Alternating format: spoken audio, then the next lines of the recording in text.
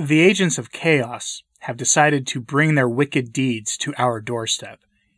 You all know about the events in California and the desecration of grave markers and the rest of it. By now, that's old news. You've probably heard about the call by some of the cultural leaders of the agents of chaos to destroy images of our blessed Lord and Savior because they are, in their estimation, symbols of the evil they are fighting against.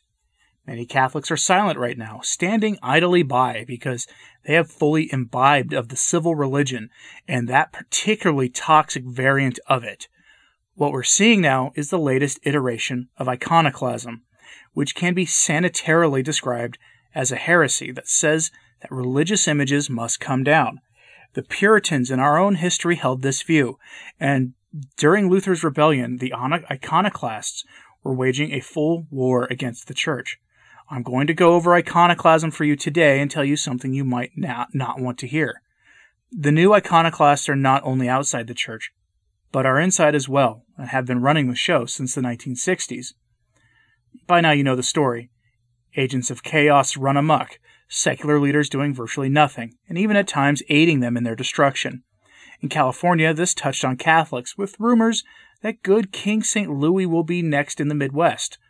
All the while, grave markers have been targeted, and the calls for the interred bodies to be cast into the sea by agents of chaos are now making the rounds on social media with no consequences.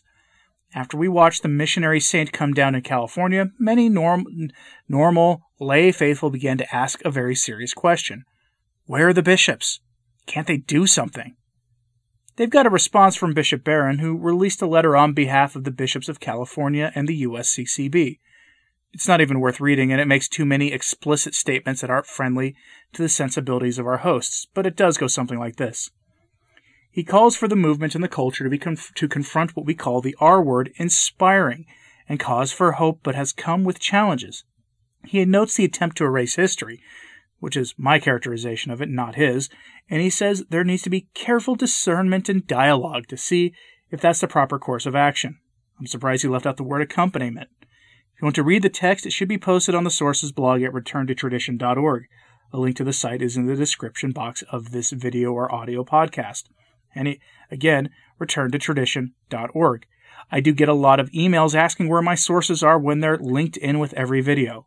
Anyway, his letter does nothing to mention the rise of anti-Catholic ideas and the rise of a system that has been condemned by 8 consecutive popes, nor does it do anything to condemn the rampant chaos that has touched the lives of people not even remotely involved in all this. Instead, what we have is a limp response to a real crisis. Now, he was challenged on social media about this letter by some normal lay Catholic demanding to know where the bishops were and why they were doing nothing at all in response. And his response was that the Second Vatican Council put such secular concerns into the hands of the laity. Somewhere Bishop Dagger John is seething because there was a leader. Someday, I'll do a bio on him in a Forgotten Saints video, despite the fact that he isn't canonized and probably never will be due to his attitudes and methods for defending the faithful from the agents of chaos of his day. Once upon a time, Catholics stood up for ourselves. We knew our history. We knew that we could trace directly an unbroken line of succession from our shepherds today to Jesus Christ himself. We knew that our church was established by Christ himself. We knew the reality of extra ecclesiam nulla salus. We knew these things. Not anymore. Most Catholics now, like most people in the Western world, go along to get along, are lukewarm in their faith and tepid in the right-ordered love of country that they have. Most just watch as wicked people engage in behaviors our forebears would have stood against. Now, why is that? There are a lot of reasons, beginning with our intellects being darkened by sin. I dare say that any man who would guard his cathedral cannot be a stranger to the confessional or to the Eucharist. I would say that any man who rarely goes to confession and receives the Eucharist unworthily is never going to take a personal risk like that. Courage and fidelity go hand in hand, and the agents of chaos are in a lot of ways braver than many men in mitres today. That is a fact as demonstrated by this letter. Read it for yourselves. Like I said, it's on my website for your perusal.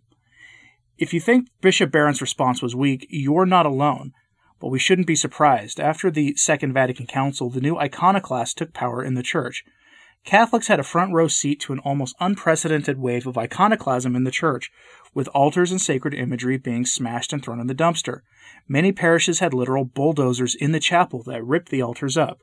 A few short years later, many of the most beautiful parishes in the Western world were demolished and replaced with the hideous church in the round thing that many Catholics are subject to now, built in such a way that the traditional Mass is thought to be impossible to be said. The joke's on them, though. I've seen the traditional liturgy said in one of those parishes, and it can be done rather easily. The iconoclasm is a feature of revolutions, even ones that bill themselves as reform efforts. Michael Davies, the late critic of the Council and defender of the Catholic faith, wrote extensively about this. His book, The Catholic Sanctuary and the Second Vatican Council, really goes into detail about the English Reformation and how Cranmer targeted and destroyed anything related to what he called popery, meaning Catholicism.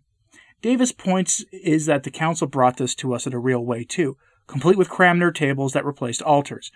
Davies, a historian of the Reformation and of English history in general, noted that this fit the definition of revolution that was being given by popes before the council, also noting that Catholics who did not go along with or criticize the tearing out of altars and destruction of sacred art were accused by the bishops of being disobedient to the council, which is a unique charge in history as far as anyone can guess. Usually you're being charged with disobedience to the Holy Father, but one effect of the council was a usurpation of papal power that was then placed into the hands of the bishops, sort of equalizing or democratizing of the hierarchy. If you've ever wondered how we got various changes to the liturgy that are particularly repugnant, like communion in the hand, that's how it happened. Rome said no, the bishops did it anyway, with no consequences, until the Vatican acquiesced. This is also why there hasn't really been much done about some of the very worst bishops in history who enabled the kinds of crimes we can't talk about here. This happened on a lot of different issues because papal power was eroded, until someone who was a full-throated supporter in the embodiment of the spirit of that council came to power. Then papal power returned. Funny how that worked out. I mention the council and the aftermath of the council because you, like me, must be wondering where our leaders are. As Bishop Barron told you, the bishops are not our leaders. The council puts secular affairs in the hands of the laity.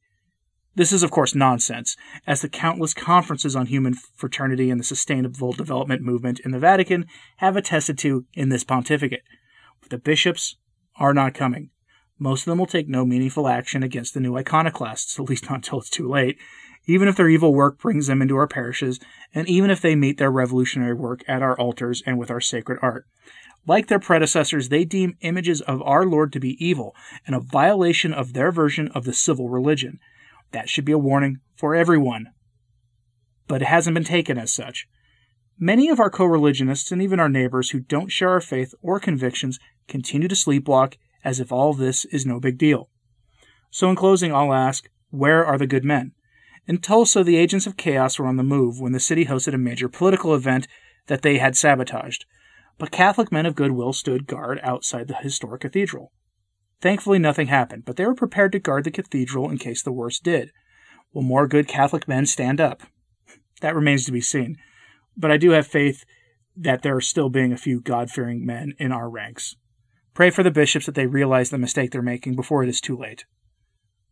I'm Anthony Stein. Ave Maria.